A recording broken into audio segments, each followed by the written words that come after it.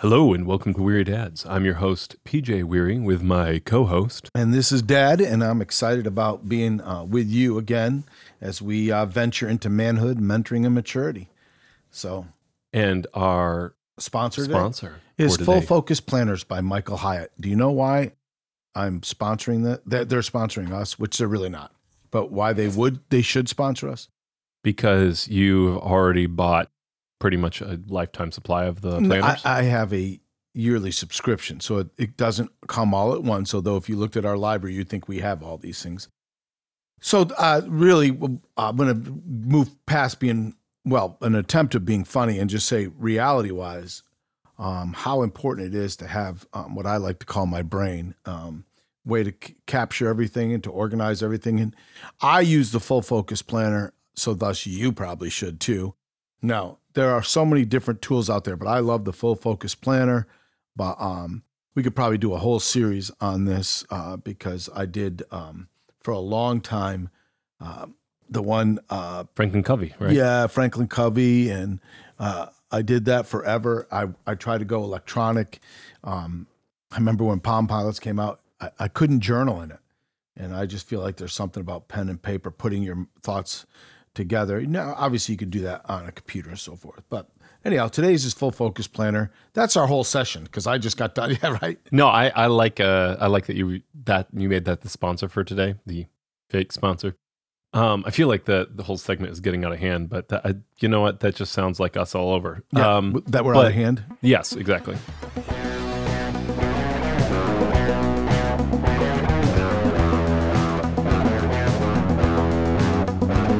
We're kind of going to do a series on change in work, change in family, change in... And that family one will be change in marriage, change in having kids. Yes. We're going to also discuss change of being an empty nester. Right. And then even change of what it's like with the elderly. And let's be honest, this has been birthed out of our last 6 months. A lot of change. Yeah. We have changes going on in our home right now with... We're a week and a half overdue with Frankie Girl. Yeah. So PJ's wife, Becky, is... great with child. Yeah, I didn't want to say great because you're not supposed to say that, but she's majorly great. But anyhow, she is with child. She is tired with child. Yeah, it's really very frankly, folks, it just makes you appreciate women in general, just what they are willing to do and to endure, and for birthing a child. We had my parents move into assisted living, but the last 6 months, my wife has watched them. We live, as many as you know from hearing this podcast, with PJ and Becky. Our other son, Drew, has met a friend. There are just a sweet girl. So here's the deal. There's changes going on everywhere in life. And so I'm kind of jumping on the lead here today. PJ and I have talked a little bit about this, and we think we can provide you some insight. One of the things I think... So today's is more just an introduction to the series, just talking about change in general. Yeah, just the reality of change, okay? Yeah. And we're going to talk about big changes in life. And one of the things I felt was helpful and healthy and would provide us some background and strength is... I'm going to have PJ read Ecclesiastes in chapter 3, where we talk about seasons. You know, very frankly, it's funny you read this, but many people know this not because of the scripture, but because of the song by the Byrds. Everything turn. And copyright. Okay. Oh, we can't go? Keep going? No, I think it's like 5 seconds or 10 seconds. What if we stop and then start again?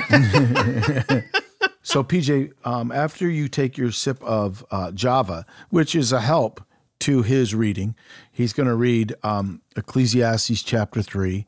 And folks, meditate on these thoughts as he reads chapter 3. For everything there is a season, and a time for every matter under heaven, a time to be born and a time to die, a time to plant and a time to pluck up what is planted, a time to kill and a time to heal, a time to break down and a time to build up, a time to weep and a time to laugh, a time to mourn and a time to dance, a time to cast away stones and a time to gather stones together, a time to embrace and a time to refrain from embracing, a time to seek and a time to lose, a time to keep and a time to cast away, a time to tear and a time to sow, a time to keep silence and a time to speak, a time to love and a time to hate, a time for war and a time for peace. I think if we were really wise, we could read that every day, because this encapsulates all of what goes on in life. I mean, this goes on. And, right away I begin to think of, there are just seasons in life. And we've often heard, let me tell you, there are three things in life: death, taxes, and, something else, whatever that person's I've always just heard death and taxes. That's right. It. Well, no, it's usually when they want to make a point. I could tell you three things: right. death, taxes, and I won't make your mom happy. You hear men say these things all the time, and I go, like, first of all, you don't podcast that, but anyhow. Does that? This sounds very specific, Dad. No, it wasn't me. I promise. All right.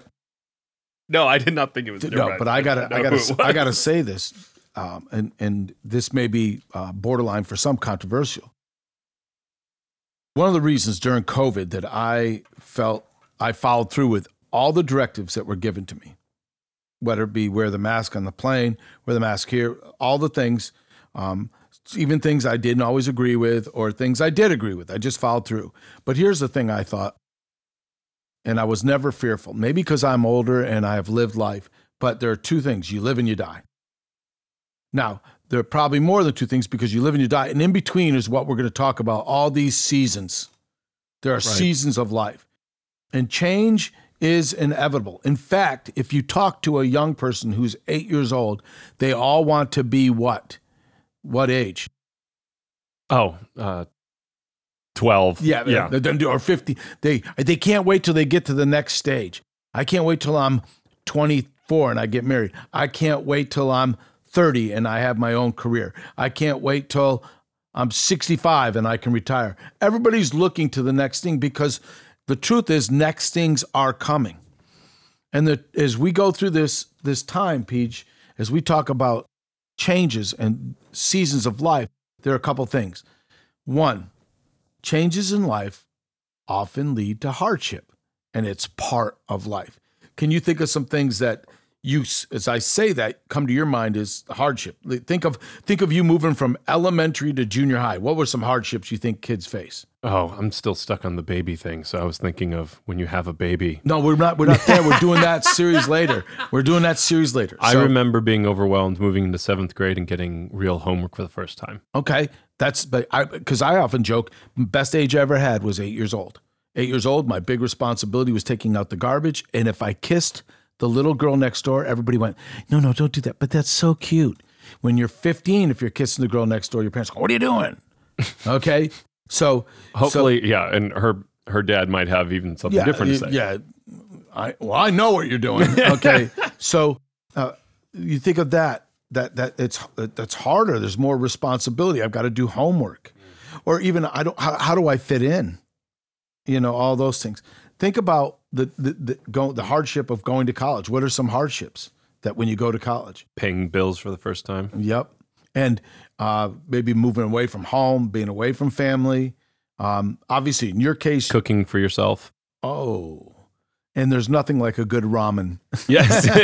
Yet it's like, oh, look, it's ramen again tonight. Yeah. But all of these things lead to different types of challenges that you never had before. And the truth is, we all know this: do hard things. Hard things cause us to grow. It is also a time of humbling. Every time. Like, you're not all that in a bag of chips when you move from a small city and maybe move into a bigger city, whatever those changes are, or you go from a smaller position at work to a bigger position at work. These will allow you to be humbled, and there is always good coming out of humility, right? Yeah. Well, and that's when in James, when it talks about we are given many different types of trials so that we can persevere in our faith and be made perfect or mature, as that might be a better definition there. That's these are gifts that God gives us to remind us to rely on Him. Yes, that's your hope, right? God is your hope. And as you say that, you go back to also to your statement about James in James chapter 4, God resists the proud, okay? And he gives what to the humble? More Grace. Yes. And I just want to stop there for a second. And I just want to do this more often when the word grace is used, because growing up, it wasn't interjected a lot, but grace is the free power of God in your life. His power working in your life for your good, even when you don't deserve it.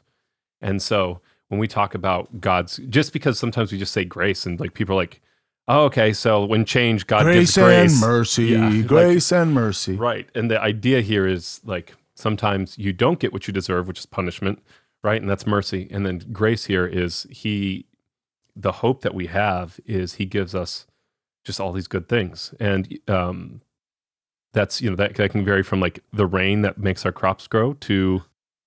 Which is part of the seasons. Yeah. Right? We're in a season of All these Florida. things. What's going on every day between 3 and 6? Every day, weather-wise. Some kind of thunderstorm. It's going to be there. And it's important, folks, I don't know how to say this to you.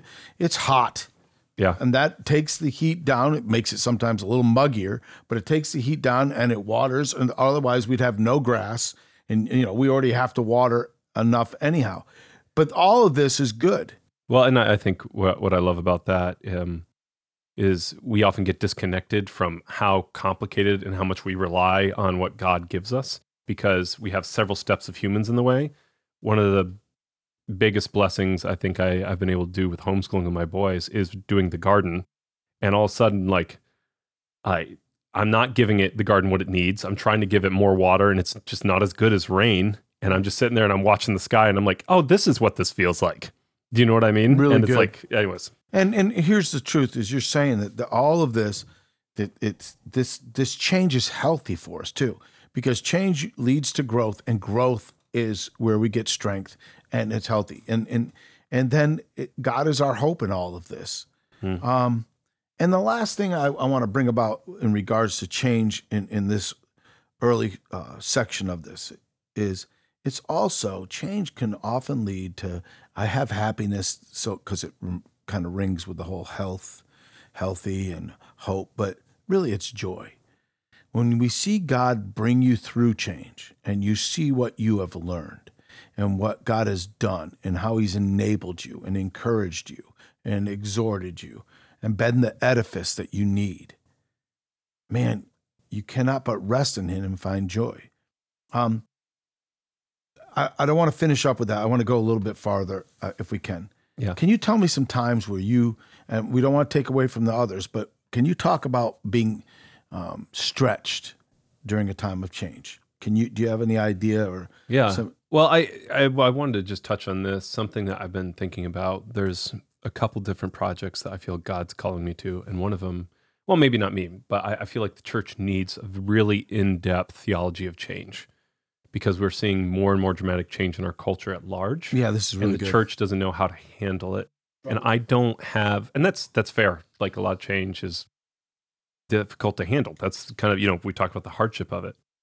But what I would say, as we've gone through a lot of change in our lives, and maybe a good starting place for someone who's going through change themselves, which is basically everybody, and for someone who's looking to dive deep and maybe continue to work on this.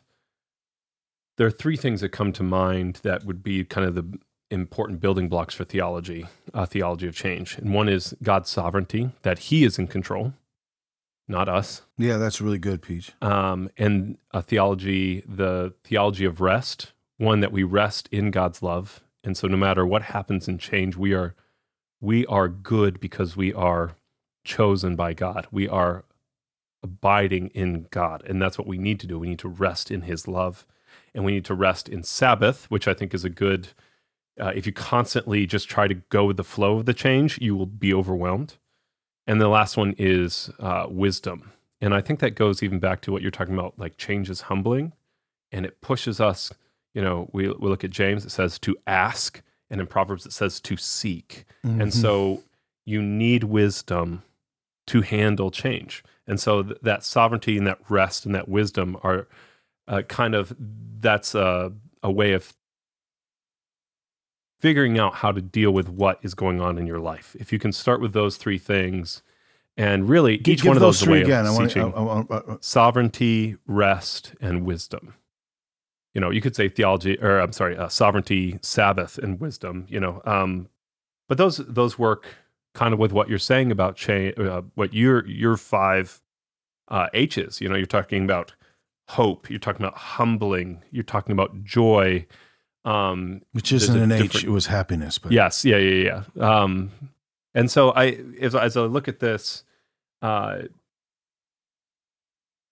wisdom is something that is given by God. Yep. And one of the things he does is he gives us trials. He gives us things that require great change. And you know what that great change does to us? Points us right back to him. And it molds us. It gives us wisdom. Yeah. And this is, so as we look at this, we see that God talks about trials and big changes that bring hardship as his way of molding us. And so, I didn't want to be a businessman. That wasn't like a goal in life. And God kept directing my paths that way. And I have grown immeasurably because of that. And I would not have expected that, and I would not have asked for that. And he gave that to me to build something in me. And so, when you talk about, personally, where have I been stretched? I've learned a lot about rest and about how I have to take charge of my own rest. I can't just go with the flow because there's always something more to do with my business. I've talked about that before. Even now we're launching a new arm of the business, and I think about God's sovereignty. You can be as good at sales as you want, and at the end of the day, God brings the person. No question. You cannot force people for sales. And then wisdom, that's just something I'm constantly asking for. And it's always there's the hope I have in Christ. There's the hardships of business, and man, do I get humbled a lot. Yes, it's part of the process. One of the words that I've heard used a lot, and I've used it a lot, is all of these changes you need to, and this is a buzzword, but it's really navigate. But that navigation only comes through wisdom and discernment, and that comes through going through other changes and God giving you strength. The last thing I want to finish up with today is, as you deal with change, you've heard PJ and I mention this, you need stability. And stability is found in Christ because he is our rock. He is our refuge. And he is the one that, as you deal with different people so far, is a reconciler. So all of that is strong. The second one is the importance of your surroundings as you deal with change. And because there is some confidence in having some constants.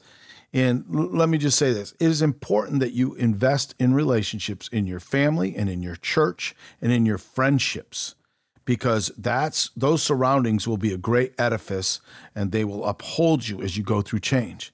The statistics for people that are successful coming from stronger families and stronger surroundings are, and I don't have them. I've seen them. I can't remember them all, but they're strong. That the people with those have a better chance because they are have this rock, this cornerstone. Now you can overcome that, but the truth is often that overcoming is through Jesus Christ, the same yesterday, today, and forever.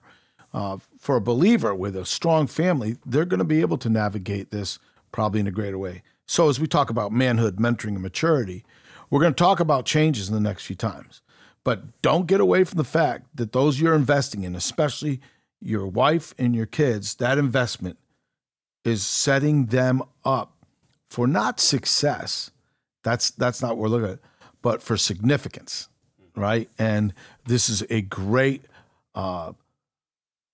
I don't know the right term, but it's a great flow into the fact that I've got to be faithful with what God's given me in regards to my marriage, my home, and for those that I influence. So we're talking about the importance of manhood, mentoring, and maturity.